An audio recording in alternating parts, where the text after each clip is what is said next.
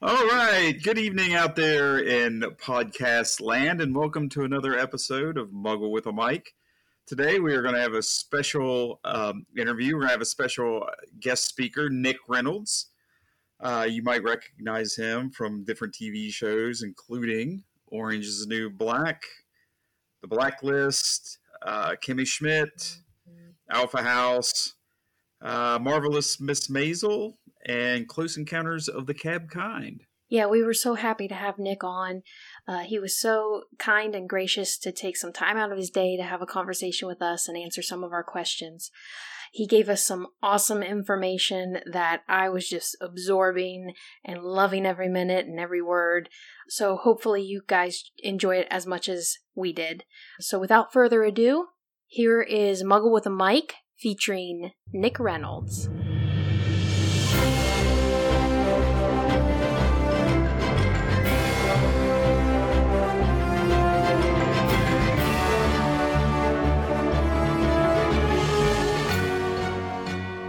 Nick, that voice you heard, the deep baritone voice is Phil. How you doing, Phil? Nice to meet you. It's nice to meet you as well. Excited to have you. Well, no, I'm glad. This is it's a little surreal, but I love Katie, and let's talk about acting. Let's get into this thing. Let's do it. Yeah, I mean, when I started this podcast, we've done a few episodes where we're talking about movies, and then I was thinking, man, it would be really neat to have an interview on here, and immediately I thought of Nick, and I'm so excited that you accepted, and yeah, let's talk acting. So, Nick Reynolds.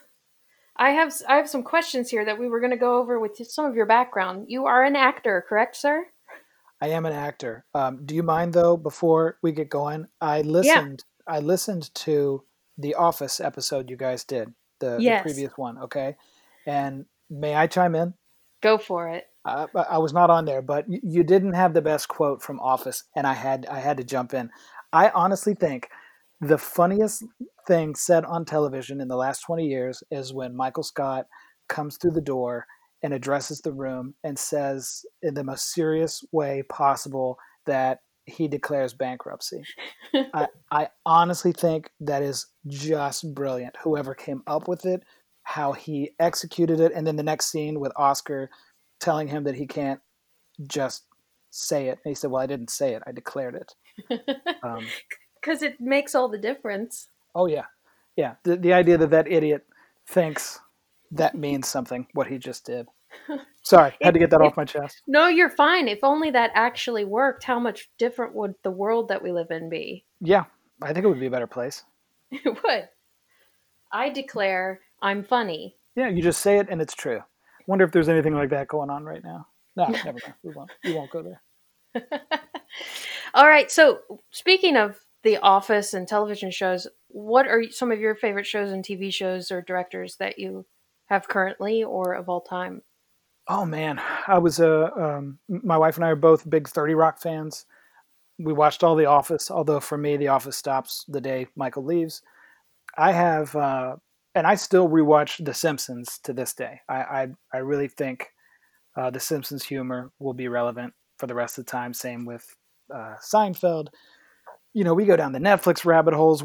I'm a fan of what I do, so I watch as much as I possibly can. We recently caught up on HBO Succession. Have you guys seen that? I have not seen that, but I saw that was on your list of things you've been in, but I had not seen it before, but now I want to. Yeah, I haven't seen it either. It's an HBO show. It's only had 2 seasons, and the only way I can explain it to you is it's about horrible people being horrible to each other and to everyone else. It's keeping in the theme of the last 10 years with the anti-heroes, right? We love anti-heroes. It's just so well cast, and they're so despicable, but it's entertaining. That really has been our favorite show recently. Who are some of the people in it? It's based on a family, which a lot of people say the family itself is loosely based on the Murdochs. So the patriarch of the family is played by Brian Cox. One of the Culkin brothers is in it. There's a bunch of people who have kind of been lifetime character actors, but they all come together to form this family. And the scene that I did was with Eric Bogosian, who's an author and an actor who has kind of a recurring role as a senator trying to possibly be president on the show. But yeah, Brian Cox is the lead. Interesting. We'll have to tune into that. Phil, did you have something to say? I was just going to ask if you're talking The Simpsons.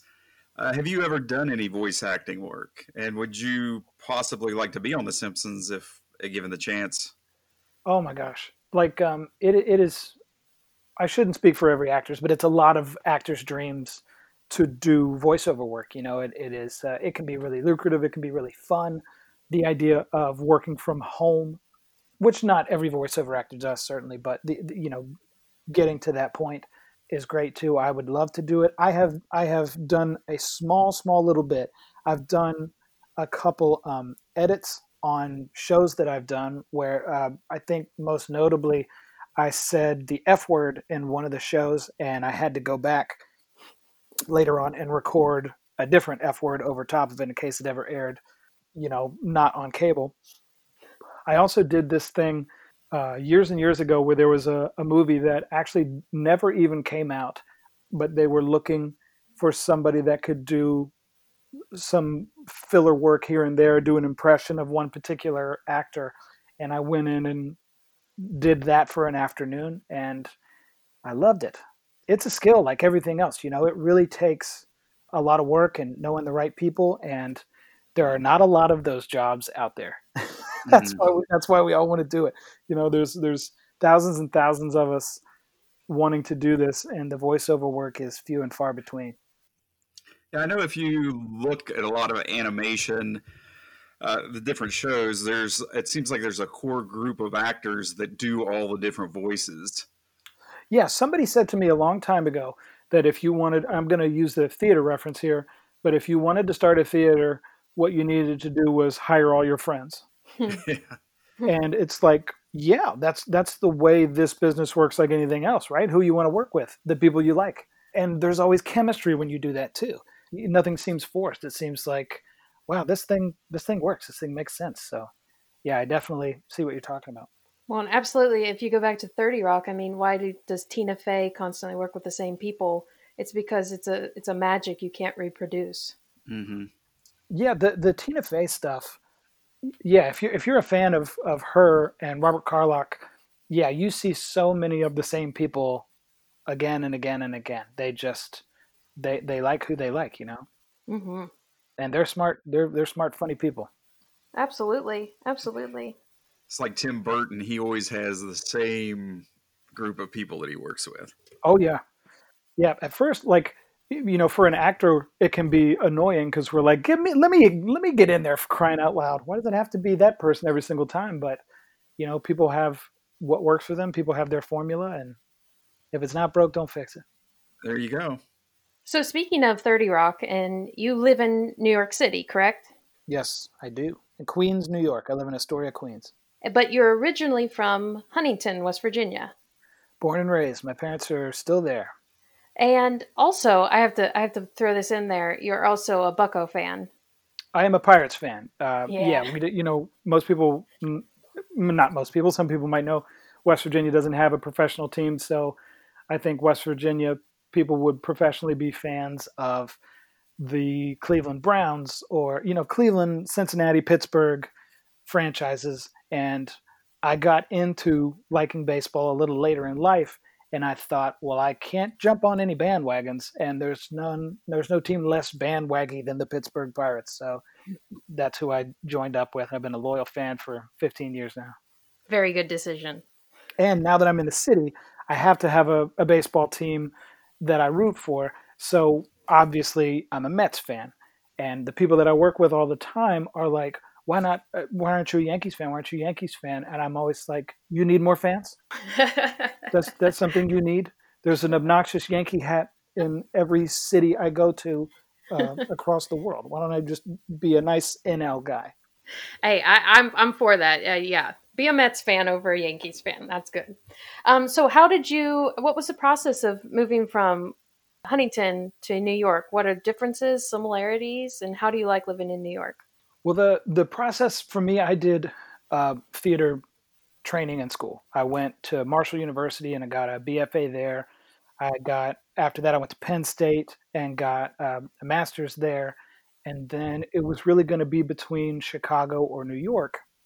There's really, if you're an actor, it's become, there's more and more places nowadays, but 10, 15 years ago, it was, do you want to go to LA, Chicago, or New York? And I had, after grad school, I had some interests from agents in New York. So I was like, let's try New York. I can't be an actor and not say that I tried, right? So we moved up here with a group of friends, and it took me 4 years before I got my first television audition. But, Wow. How difficult is that? Just getting an audition for a TV commercial. I mean, is that like really, really difficult? Do they see a lot of people? Oh man. All right. I'm going to try and not be long-winded here. Stop me if you need to stop me. No, we're gonna be sponges. We're gonna absorb everything you say. I always it really interests me. I always wondered what the audition process was like, Well, or yeah, what you would do to. I mean, obviously when you go in, do you know what you're auditioning for when it's a commercial? Do you know what product, or do they just kind of have like mass casting calls and they do 2 or 3 different commercials at a time? there are so many different types of auditions, and the information that you get varies depending on what you're auditioning for. And honestly, it depends on your union status. There's a lot of work in the commercial world right now for non-union actors. So I have never had a non-union commercial audition. I couldn't really tell you what those were like, but for the union auditions, let's say for the commercial world, you are going to know a little bit going into a commercial audition, because most of the things you see nowadays are kind of spontaneous feeling and very natural and based on chemistry, and it's a very short amount of time to sell a product, and they want to see how you think on your feet for a commercial. So there is a lot of improv, for lack of a better term. There's a lot of, all right, so I got the 3 of you guys in here. Let's just say it's Karen's birthday and there's cake in the conference room. Go. And they just kind of, yeah, it's kind of, they give you a length of rope, right?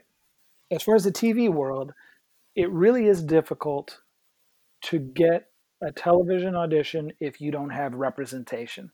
And that's just a fancy term for an agent or a manager in the city.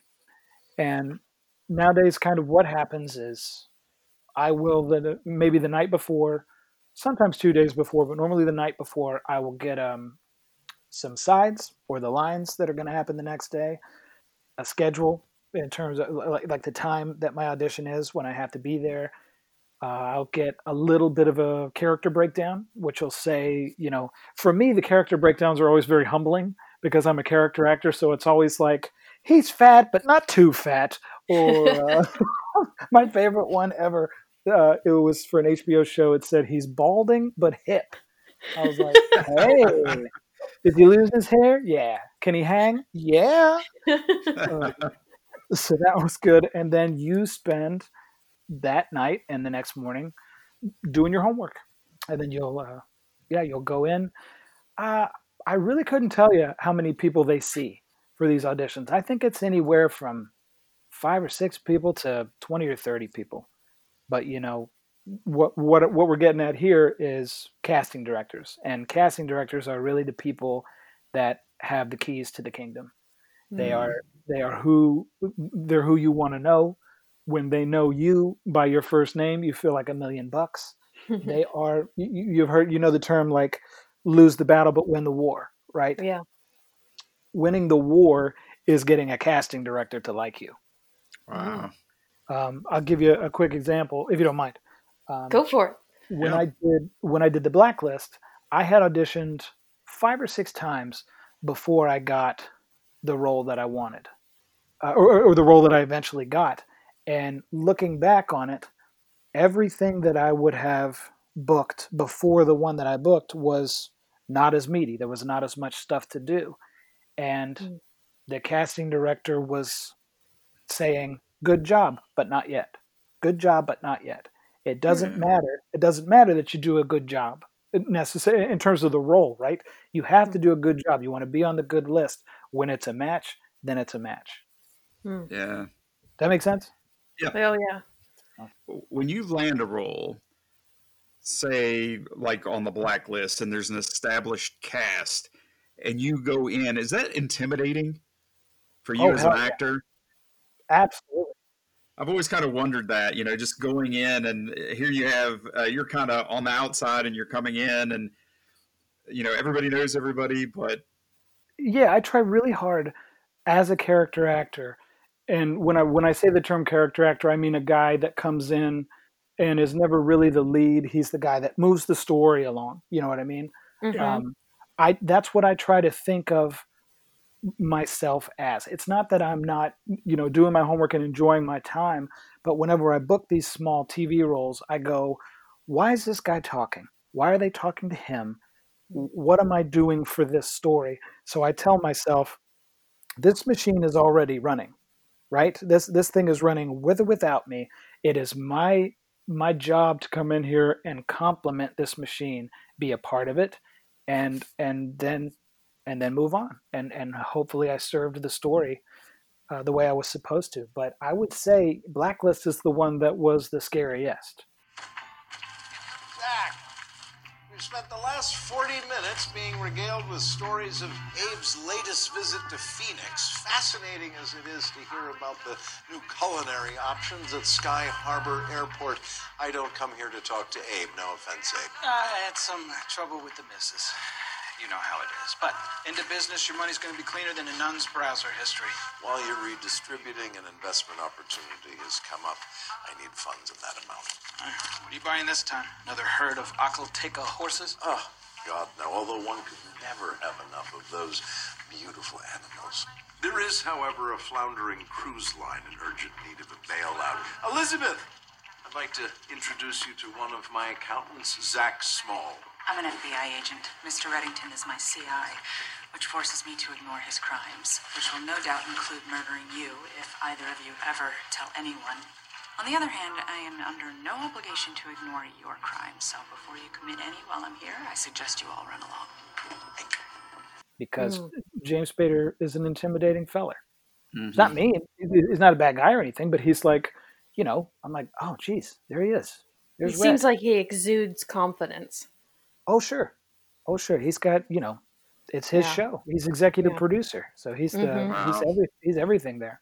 You don't often work for for the lead actor and the executive producer at the same time. So, but I also try to tell myself that there's a reason that I'm here and that I belong here.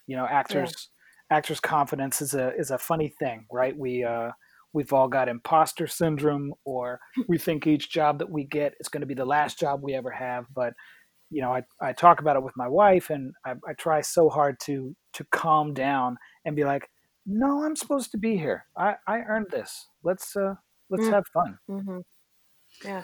What's it like when you land a role as far as your daily schedule? I mean, do you just show up on the soundstage, and then do you have a read through? Yeah, it's different for different shows, actually, depending on the size of the role you get. Some of the roles that I've had that have just been one or two lines, I'll just show up the day of. There's no table read. They don't need to bring me in for that.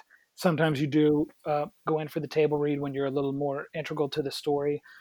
Maybe there's a costume fitting a week or two ahead of time that you'll go in, and that's really quick. You're just there for an hour or so, and that makes it so that when you show up on the day, everything's ready to go. There's no fitting needed or anything. Actors know this. Calls are early. Most of the calls for television are between 5 and 7 a.m. And television is like the total industry. You've heard the term "hurry up and wait." That is television. That's what I learned when I first moved to the city. I told myself I would do some background work, right? Because I wanted to see how the sausage gets made. I was like, I'm not going to do this forever. I just want to see how it goes.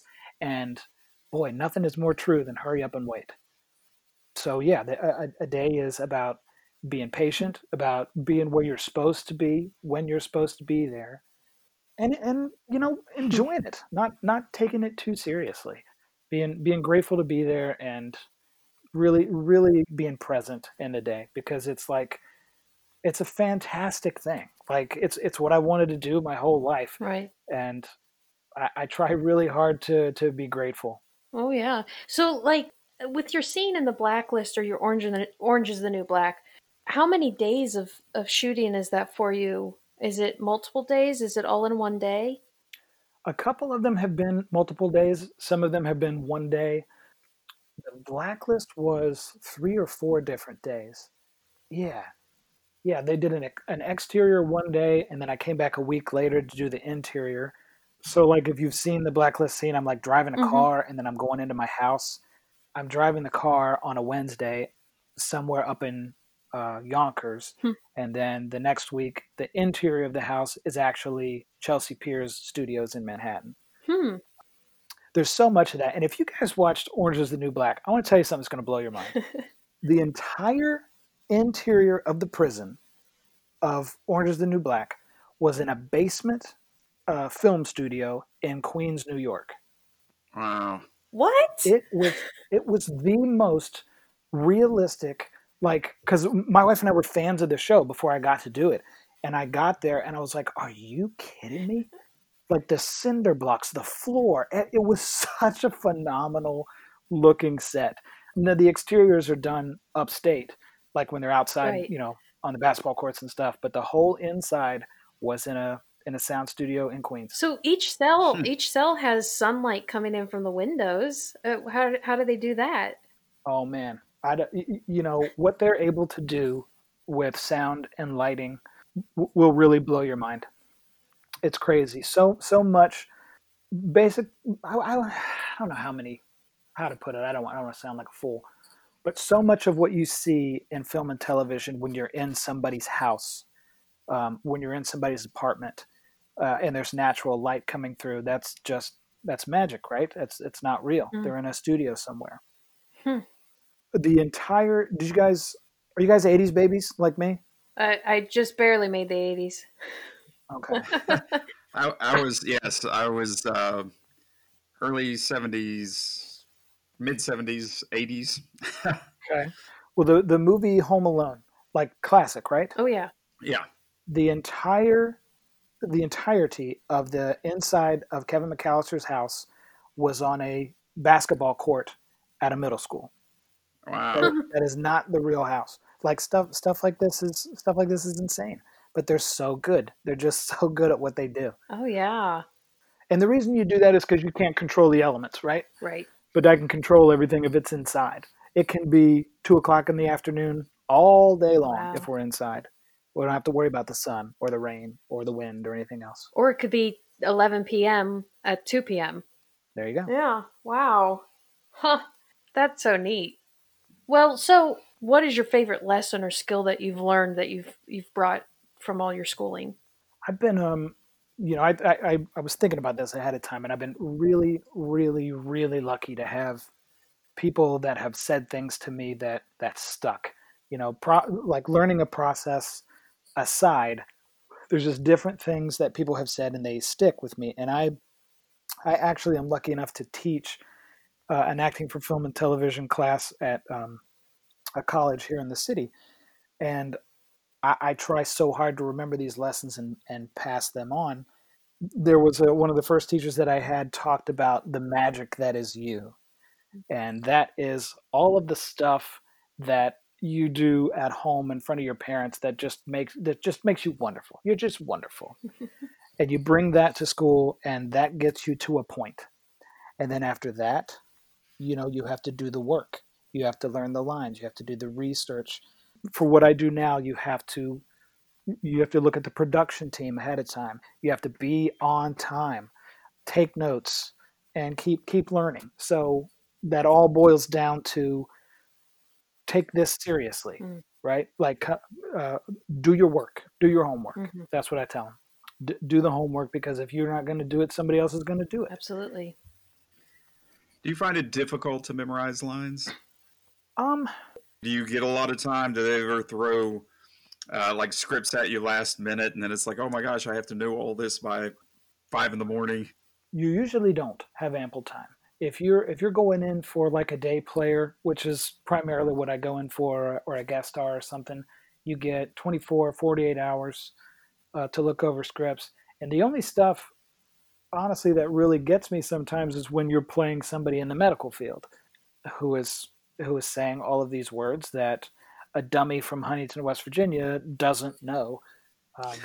So I gotta do a little more research there and try and look those up. In terms of like memorizing lines, I still feel pretty confident in it because I do this thing called the no duh. That's what I tell myself. And I'm also dating myself by saying no duh. But it's a way to keep me listening to the other person. I make sure that when I'm doing the lines with my wife or whoever, if I'm listening to what they're saying, then my next line is no duh. Well, that's what I would say to you. Obviously, this makes sense. It keeps me out of being an actor that only highlights my own lines. Does that make sense? Yes. Okay. Wow. Yeah, because you not only have to memorize your own lines, you're in a way memorizing the other person's lines to react appropriately. Yeah, you do all this work, you do all this prep, and then you try to just be present when you're actually doing it and listen. Those are every actor wants to work with another actor that's listening to them, and we can always tell when you're not. We can always tell when you're just waiting for me to stop so that you can go. And that stuff shows. Oh yeah. Wow. This is so neat, Nick. I mean, I hope so. I hope I'm not being boring. No, absolutely No not. way. No, I love talking about it. What has been your favorite role that you've played? And that could be, stage or screen. Yeah, a couple, I guess it's been 5 or 6 years ago now, I did a summer theater, because I'll do theater every now and then, although I haven't done a lot recently. I did the show South Pacific. Mm-hmm. There is nothing like a dame. Nothing. Yeah. Yeah. And Billis, I got to play that guy, the kind of goofy, Navyman who sings Nothing Like a Dame and gets to dance in the hula skirt and stuff. And I was never a fan necessarily of the classics in musical theater of Rodgers and Hammerstein or anything, but that was the first role I'd ever done where I was like, I could do this for the next 5 or 6 years. That'd be fine. What was your very first acting role? Oh wow! Even as a child. As a child, in 3rd grade, I auditioned for a community theater production of Oliver, the musical version of Oliver Twist. Yeah. And it was, I guess I had done church plays and stuff like that, and my mother thought, we've got a star here, people. And I went and auditioned for that, and you guessed it, I did not book the role of Oliver. Oh. But I was in the show. I was one of I was one of Fagin's boys. I got out of it a little in high school and in the beginning of college, and then, truth be told, I was flunking out of college, and I thought, I'm going to take some theater classes to boost my GPA. Oh. And I fell in love with it again, and I've stuck with it ever since. But Oliver Twist, first role, first show. There you go. Wow. Let's see, it worked out. Maybe you were supposed to be more credits, and then it led you in the path you needed to go on. That might make my mom feel better. I'll tell her that. There you go. Is there any particular movie franchise that you would like to be a part of? Huh. Or maybe a director like Steven Spielberg or George Lucas, or anybody that you would particularly like to work on a film with? There's, it sounds weird as an actor to say it, but that I've never been like, that's my director or that's my franchise. I'm certainly a fan of actors. Like there's plenty of actors out there that I would kill a distant family member to work with. If you guys have ever heard of Mark Rylance, he's a two-time Tony winner. He's won an Academy Award for, you brought up Steven Spielberg. Did you guys see Bridge of Spies? Yes, I did. No, Yeah. no, I haven't. Tom Hanks, right? Tom Hanks, yeah. The spy that he's kind of defending, that actor is Mark Rylance. Oh, okay. And he's done a lot of stuff. If you look him up, he was just in Ready Player One, and he's one of those guys that I saw do a show, 12 years ago, I think, and I was like, I couldn't move. I was like, who is this? How can acting be this good? And I've been a fan of his. Laurie Metcalf too. I know everybody knows Laurie Metcalf from Roseanne, but if you talk to a theater person about Laurie Metcalf, they'll be like, yes, queen. One of the scenes that I share with my acting class is Viola Davis and Meryl Streep in Doubt, and actors are rolling their eyes because it's like, yeah, doubt. But have you guys seen Doubt? I have yet to. I wanted to, and then I just got I around haven't to either. it, but I want to. It's a heavy watch. It's not a Saturday night watch. It's a heavy story. But there is a scene between Viola Davis and Meryl Streep, and that's kind of what made Viola Davis blow up. This rock and a hard place that she is between in this scene. I won't spoil it for you, but if you get a chance, you'll be like, this woman is about the best that there is. I am a fan of Viola, though. Yeah, she's. If you guys saw Fences a couple years ago, Yeah, Denzel, which was another, right? Yeah, with Denzel, that's an August Wilson play that was made into a movie. She's Pittsburgh, right? Yep. All of the Wilson was a Pittsburgh guy, so a lot of his stuff is Pittsburgh based. Well, here's my favorite question, Nick. Are you ready for this one? I'm ready. What accents can you do? I tried. I thought about this, and when you were going to ask me this, Yeah. And I just, here's the thing. As an actor, we have a resume, right? And the resume says certain things that we are able to do. And every now and then, we'll tell a little fib, right? And we'll pick it up later. I have accents listed on my resume that, maybe I'm not the best at. And if I do them right here, Katie, I'm exposing the lie. You see? I gotta keep this grip going. I don't want to harm your resume. We will cut this part out. Oh man! Everybody asks for a Southern accent. Even though an actor will break a Southern accent down in 5 or 6 different ways. Everybody wants you to do a standard British accent. I have an Irish friend who I kind of mimic from time to time, but very poorly. I've never been good at accents. Well, now the reason I wanted to ask you that is because of your orange scene. Because what are you doing Russian in that one? Well, it's a bit ambiguous, isn't it? It's a bit. I couldn't pinpoint it. Yeah. Everybody's like, he's a guy from. I guess he's from Eastern Europe. He doesn't want to be too specific about where he's from. He's been in the States for a while. The accent's a little muddled. Yeah. Hey, I thought it was good. Your skin looks like it will be very soft. Like a peach or a baby pig's belly. I aspire to put my hands on it and to inhale your hair. In my dreams, it smells like freshly baked gingerbread and my mother's rice pudding swirled together. Oh, that is quite a combination. Do you know, I want to tell you this too. Something I tell my students also is, without being crazy, sometimes you have to take a risk, right? Sometimes you have to try something. And that Orange is the New Black is a perfect example, because they told me everybody that had come through the door was doing a Billy Bob Thornton kind of version of that character. It was like way too heavy and too scary. And I tried one that was just creepier and goofier, and it worked, and they liked it. So Oh no, that scene's awesome because she's just like, what have I got myself into? that was such a fun day.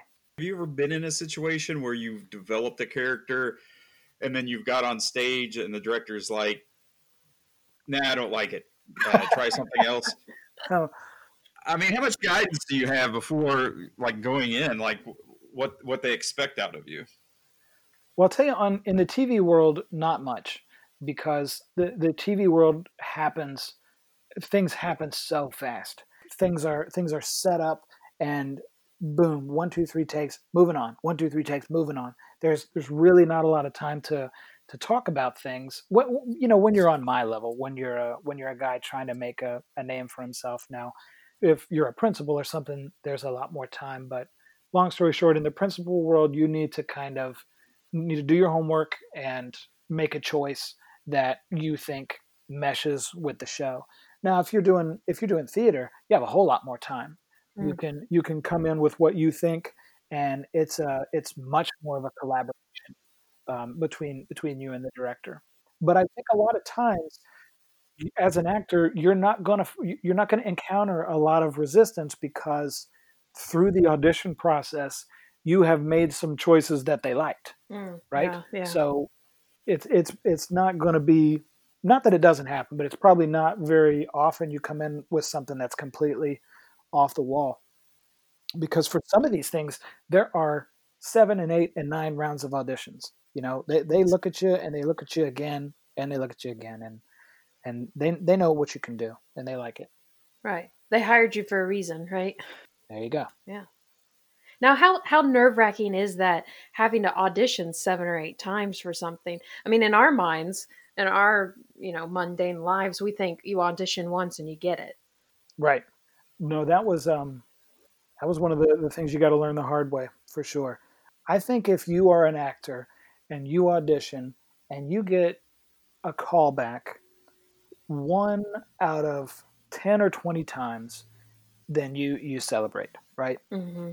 Because I'll speak for the TV world, because that's what I've been doing mostly the last few years. There are so many factors out of your hands that you cannot get too down on yourself, right? Mm-hmm. You just have to go into these auditions. You have to audition for the casting director, not for the role. Like I was saying earlier, you have to do a good job and establish its reputation, and then you got to try and let it go, which every actor will tell you is impossible, because maybe that day they were looking for somebody 2 inches taller because you were standing next to somebody else. Jeez. Maybe, yeah, maybe it's just they like you, but you're not exactly right for this. We want to save you for something down the line. There's just way too many things out of your hands. And honestly, once I knew that, once I bought into that, it made me so much more relaxed in the audition room. You start out and you want everything that you go in for, and you're like, I need this. I got to have it. I got to build this. I got to get 10 roles this year. I got to do it. You start to realize that is not most people's paths, right? That's not really your job. And when you tell yourself that all you can do is do your homework and do a good job, it makes it a little easier, a little, you feel like a pro. You're like, nah, I did my thing. It's up to them now. Your turn. I've done my job. Yeah, well, exactly. It is still, I don't want to make it seem like I'm not nervous. Certainly I'm nervous. And there are some things I go in for. Like a year ago, I got to read for the West Side Story movie. And I keep thinking, I'm like, I could be working for Steven Spielberg in a couple weeks. Like, there's no way I'm not going to be nervous about that. Yeah. But the nerves are still there. Oh, yeah. Has there been a part that you have been super nervous about? There's 2 casting directors here in the city that I, even with a gun to my head, I won't tell you their names, who have had really high profile TV shows and movies. And even though I've been cast by both of them at this point, they still intimidate the heck out of me. just because they are no nonsense people. Like I'm from West Virginia. You guys are from Ohio. There is all of this, kind of, I'll call it Southern for lack of a better term. I know it's not really Southern, but this, these niceties that we do and this time we spend about, hey, how you doing? And all this stuff. And they don't have any of that up here. They don't have time for any of that. You go in, you get your one shot, thank you, and you leave. And it's really hard to unpack all that emotionally. It's hard not to feel like there's a lot riding on it. You have to find a way to be like, no. This is another thing I tell my students, that they want you to be the solution to their problem. They don't want you to come in and be terrible. Then they got to do more stuff. Everybody just wants to go home, right? Yeah. Everybody wants, I would love it if the first 3 people that came in were amazing. Boom, you got it. Let's go home. So thinking that the casting director is actually on our side and not this, the man behind the curtain, is another thing that's helped me be less nervous than I was before. They're human just like you and I. They are, and they're good at their job. That's another thing actors have to tell themselves about New York casting, because I can only speak for New York casting directors. They're behind that chair for a reason, right? They're good at their jobs. We don't need to fool them. We don't need to wine and dine them. We need to trust the process, because there's a reason they're over there. You be the puzzle piece and just try to find and make sure that they have the puzzle that you fit into. Exactly. Yep. If you could play any iconic role, what role would you want to play? Iconic role. Harry Potter. No, I'm joking.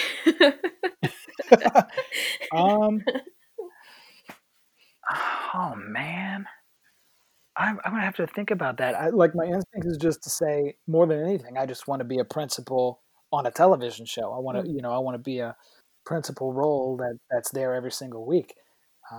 Iconic roles. Oh man. Do you think that would be boring after 4 or 5 years playing the same role over and over? I definitely think it gets to people. Yeah, I think like anything else, Jim Gaffigan has this great joke about taking his kids to Disney World, and he said they stayed at the Animal Kingdom. And he said, the first day we were there, it was amazing. We got up, and right outside of our room, a giraffe. And by day 4, I'm like, giraffe again. And I'm like, yeah, that's how everybody is, right? It's like, it's amazing, but sure, you'll get over anything. You'll get tired of anything. So I'm sure, it would at a certain point, which is why most people don't do the same thing forever, and they'll leave a show. A lot of people here in the city, a lot of TV people do Broadway as well. So if they're only filming half the year, they've got another half of the year to go do what they want. I know there's probably also the fear of if you're staying a role for so long, so many years, to be stereotyped and not being able to be hired as a different character. Yeah. Is that reasonable? I mean, is that everybody's used to seeing them, in that role for 10 years? I think television suffers that worse than any other industry, right? Look at some of the classic comedic shows of all time, and the number 2 guy, the goofy guy, can never break that stereotype again. Kramer is Kramer, George is George, Dwight is Dwight. Yeah. It's not that these people can't do other things, but yes, certainly, I think the industry can give and the industry can take away. I'm sure it is incredibly frustrating for those people who are very talented to have the blessing of this phenomenal role to have, but the curse of being seen as it for the rest of time. So I think it's definitely frustrating for some people. Always a bridesmaid. Well, yeah. I also, going back to the playing a role the same time over and over, what is your thought? Supernatural, I think, is in season 15, 16, or 17. Could you imagine playing a role for that long? Do you feel like you would grow unattached to the character? Well, I know kind of the example here in the city is Mariska Hargitay on Mm. SVU, Mm-hmm. how she's done it for such a long time, but she's also used her position to like fight for women's rights Mm. and fight for rape victims, and she's done so much good from it. So I think if you're blessed enough to be making that money and getting that role, then maybe maybe you're able to do what she does and give back and find a way to use that status to do some good. I think there's plenty of people that do that. Absolutely. But yeah, I think anything would get tiresome, right? Hopefully, like I said, hopefully somebody who is in that position can also find time to feed their soul. They're feeding their wallet on the one hand, maybe they can feed their soul Mm. a different time of the year. Oh yeah, absolutely. What actors inspire you, or what actors do you take hints from? I was thinking about this because being who I am as an actor, I try to make the most out of what I'm given. And anytime we're watching TV or a movie and we find somebody that's got one or two lines and they're memorable Mm. or they nail it, that's honestly who inspires me. Mm. Because I'm like, yes, I'm like, that's what I want to do. Thank you. Like you got a little crumb, you got a little something, and you just ate it right up. Good for you. I love when I see that. I'll give you an office example. When they do safety training, Oh, the CPR instructor. the CPR, the woman that comes in and does the CPR doll, Yes. can you imagine anybody else in that role? She's perfect for that role. And I'm like, I've never seen her before or since. But like somebody like that comes in and just does the dang thing, I'm always so impressed. Oh, she did such an amazing job because she's acting the way we are when we're watching it. That's how we would be if we walked into that office, and she did it perfectly. Yeah, it's really hard to like, you watch things and where actors are trying to play like they're not actors, like they're just people being interviewed on the street or something. You're like, yeah, that's an actor. Forget it, actor. It's really hard. Hmm. It's really hard to once you become an actor, once you learn all these lines, it's really hard to just let it all go and be normal, for lack of a better term. Mm. And whenever I see people do it, I'm always super impressed. Well, so what are you working on right now, Nick? Well, COVID shut a lot of Right. basically everything down. Mm-hmm. Oh, I bet. Yeah, it's going to be tough coming back. I think here in the city, we're recording this on a Saturday. On Monday, we're going to enter phase 2 of our reopening. We don't technically know yet when the film and TV world will come back. I know that the SAG president has a plan in place that's been approved about how to work safely, and it's a phenomenal union that's going to protect us, but it's going to be a while before film sets look like film sets again. I actually, just before the break, filmed 2 episodes of this show called Search Party. Have you guys heard of Search Party? I just saw an ad for it. It's in season 3, and I was like, well, I might want to get HBO now. Yeah, it's on HBO Max. Yeah. It was on TBS for the first 2 seasons, and then this 3rd and 4th season are going to be on HBO Max. And I have a small recurring role in that I got filmed just under the wire. So I was glad to get that. Yeah. Well, now I'm definitely getting it. I was on the fence, but now I'm totally going to get it. And I'll tell you guys, honestly, that was the most fun I've ever had, because it was like the show is scripted, but there's a lot of improv. It's just a lot of it's a lot of funny people, and it was just such a warm, open set. Like it was all yes, there was no. It was great. Awesome. How much liberty do you have, like when you go in and you're working with a script? I mean, I remember John Delancey talking about when he was on Star Trek, everybody was like, oh, it must be like great, working on that TV show. He said, like, not really, because, you had to know the script by rote. I mean, if you were in a big monologue and you got one word wrong, they'd stop you and you'd have to start over. is most TV like that, or do you have like a little bit of wiggle room, room to improv? What's your experience been with that? I've only had one or two instances where there's been any kind of improving.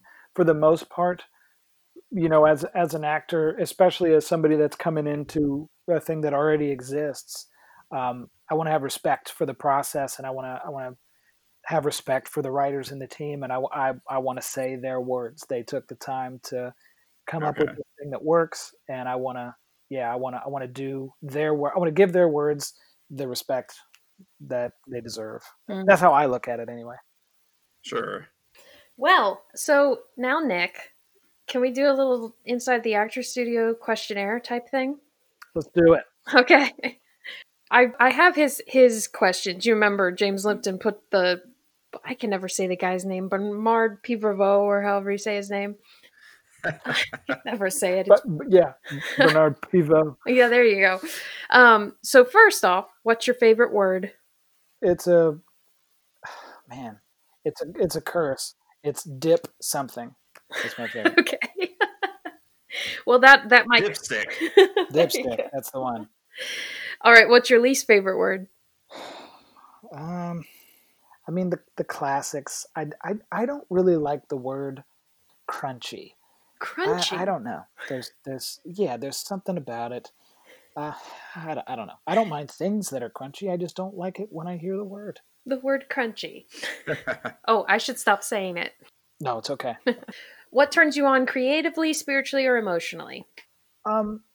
This sounds so cheesy, but like kindness. Mm-hmm. When I see somebody that I'm like, oh wow, especially being here and being in the acting world, when I see somebody that's like just genuinely kind, I'm like, oh man, that's nice. That is refreshing. Refreshing, yeah, I was just going to say. Opposite, what turns you off? People that think they have something over you in any kind of way, right? People that think they are smarter than you, or just anybody that thinks they're above you for any reason like that. I don't have any time for that. Move on. Yeah. What's your favorite curse word? Yeah, I'm still a fan, because the other one I don't even really consider a curse word. I'm still a fan of the big one. Of the big that one. MF. Yeah, that one. I got that one. It works on so many levels. What sound or noise do you love? Nothing crunchy. I love the sound. Nothing crunchy. I love the white noise sound of an airplane cabin. Oh. I'm the type that needs to sleep with some noise, and that gentle hum of an airplane cabin, that's what heaven will be for me. Wow. See, I'm the complete opposite, but hey, to each their own, right? Mm-hmm. What sound or noise do you hate? This is without question.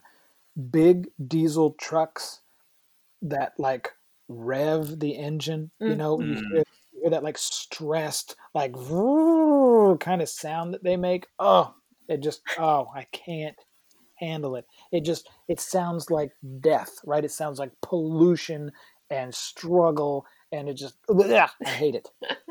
That probably, does that happen a lot in New York? It does indeed. It does it? Okay. I was even driving a truck like that for a while. Oh, what, like with personal vehicle? No. Doing deliveries for a company I was working for. Gotcha. What profession other than your own would you like to attempt?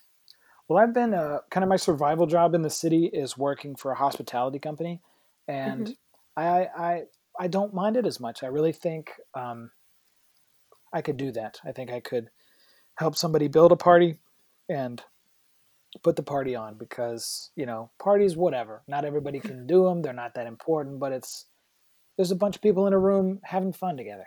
Yeah. Not now, COVID, but not now. Eventually, in the old world, maybe in the new world, we'll see. There you go, 2021. Yeah. What profession would you not like to do? I've often thought that the worst job in the world is the person that has to work at the lost baggage claim center at an airport, Mm-hmm. because there just can't be anybody coming through the door that's ever in a good mood, right? Right. Like everybody that comes in is mad. So I think that's probably the worst.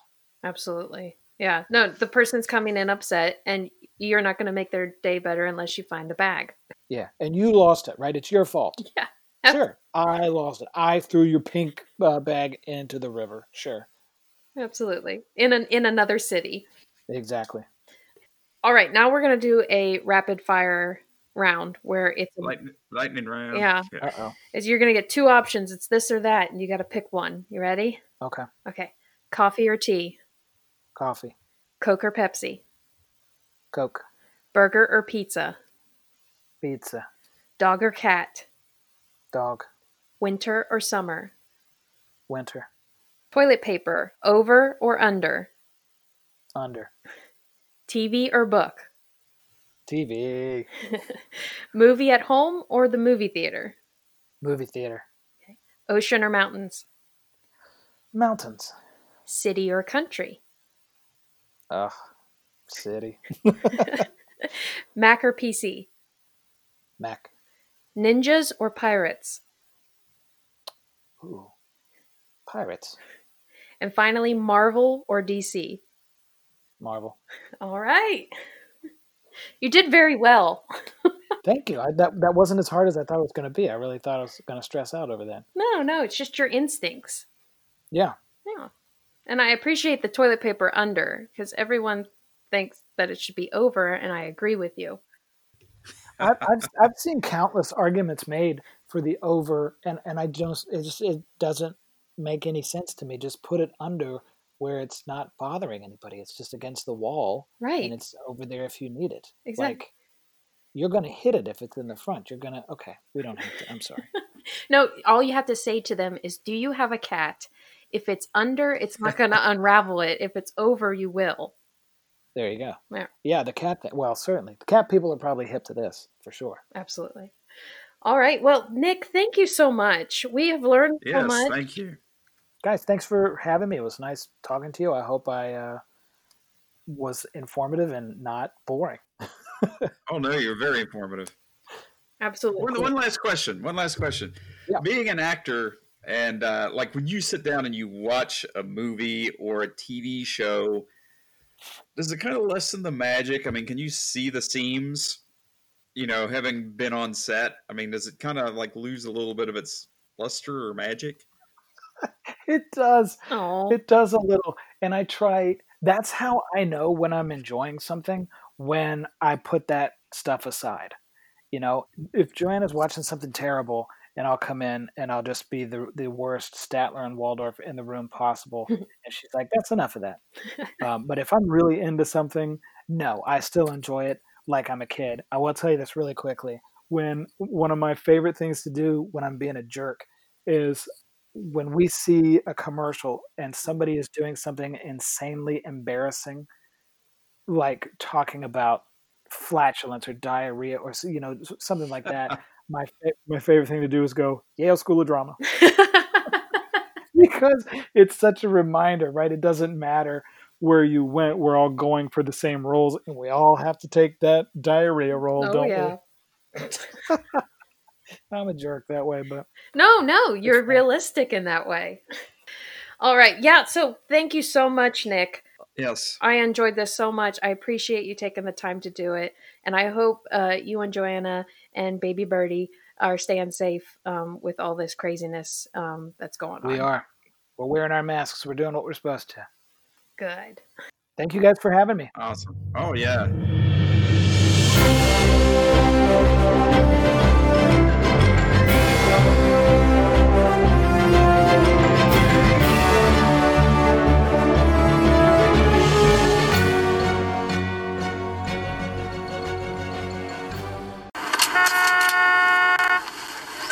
Let's get the address. Are you my Uber? Are you a licensed driver over the age of 25? Then I'm your Uber. Wait a second, you're not Mama Dude.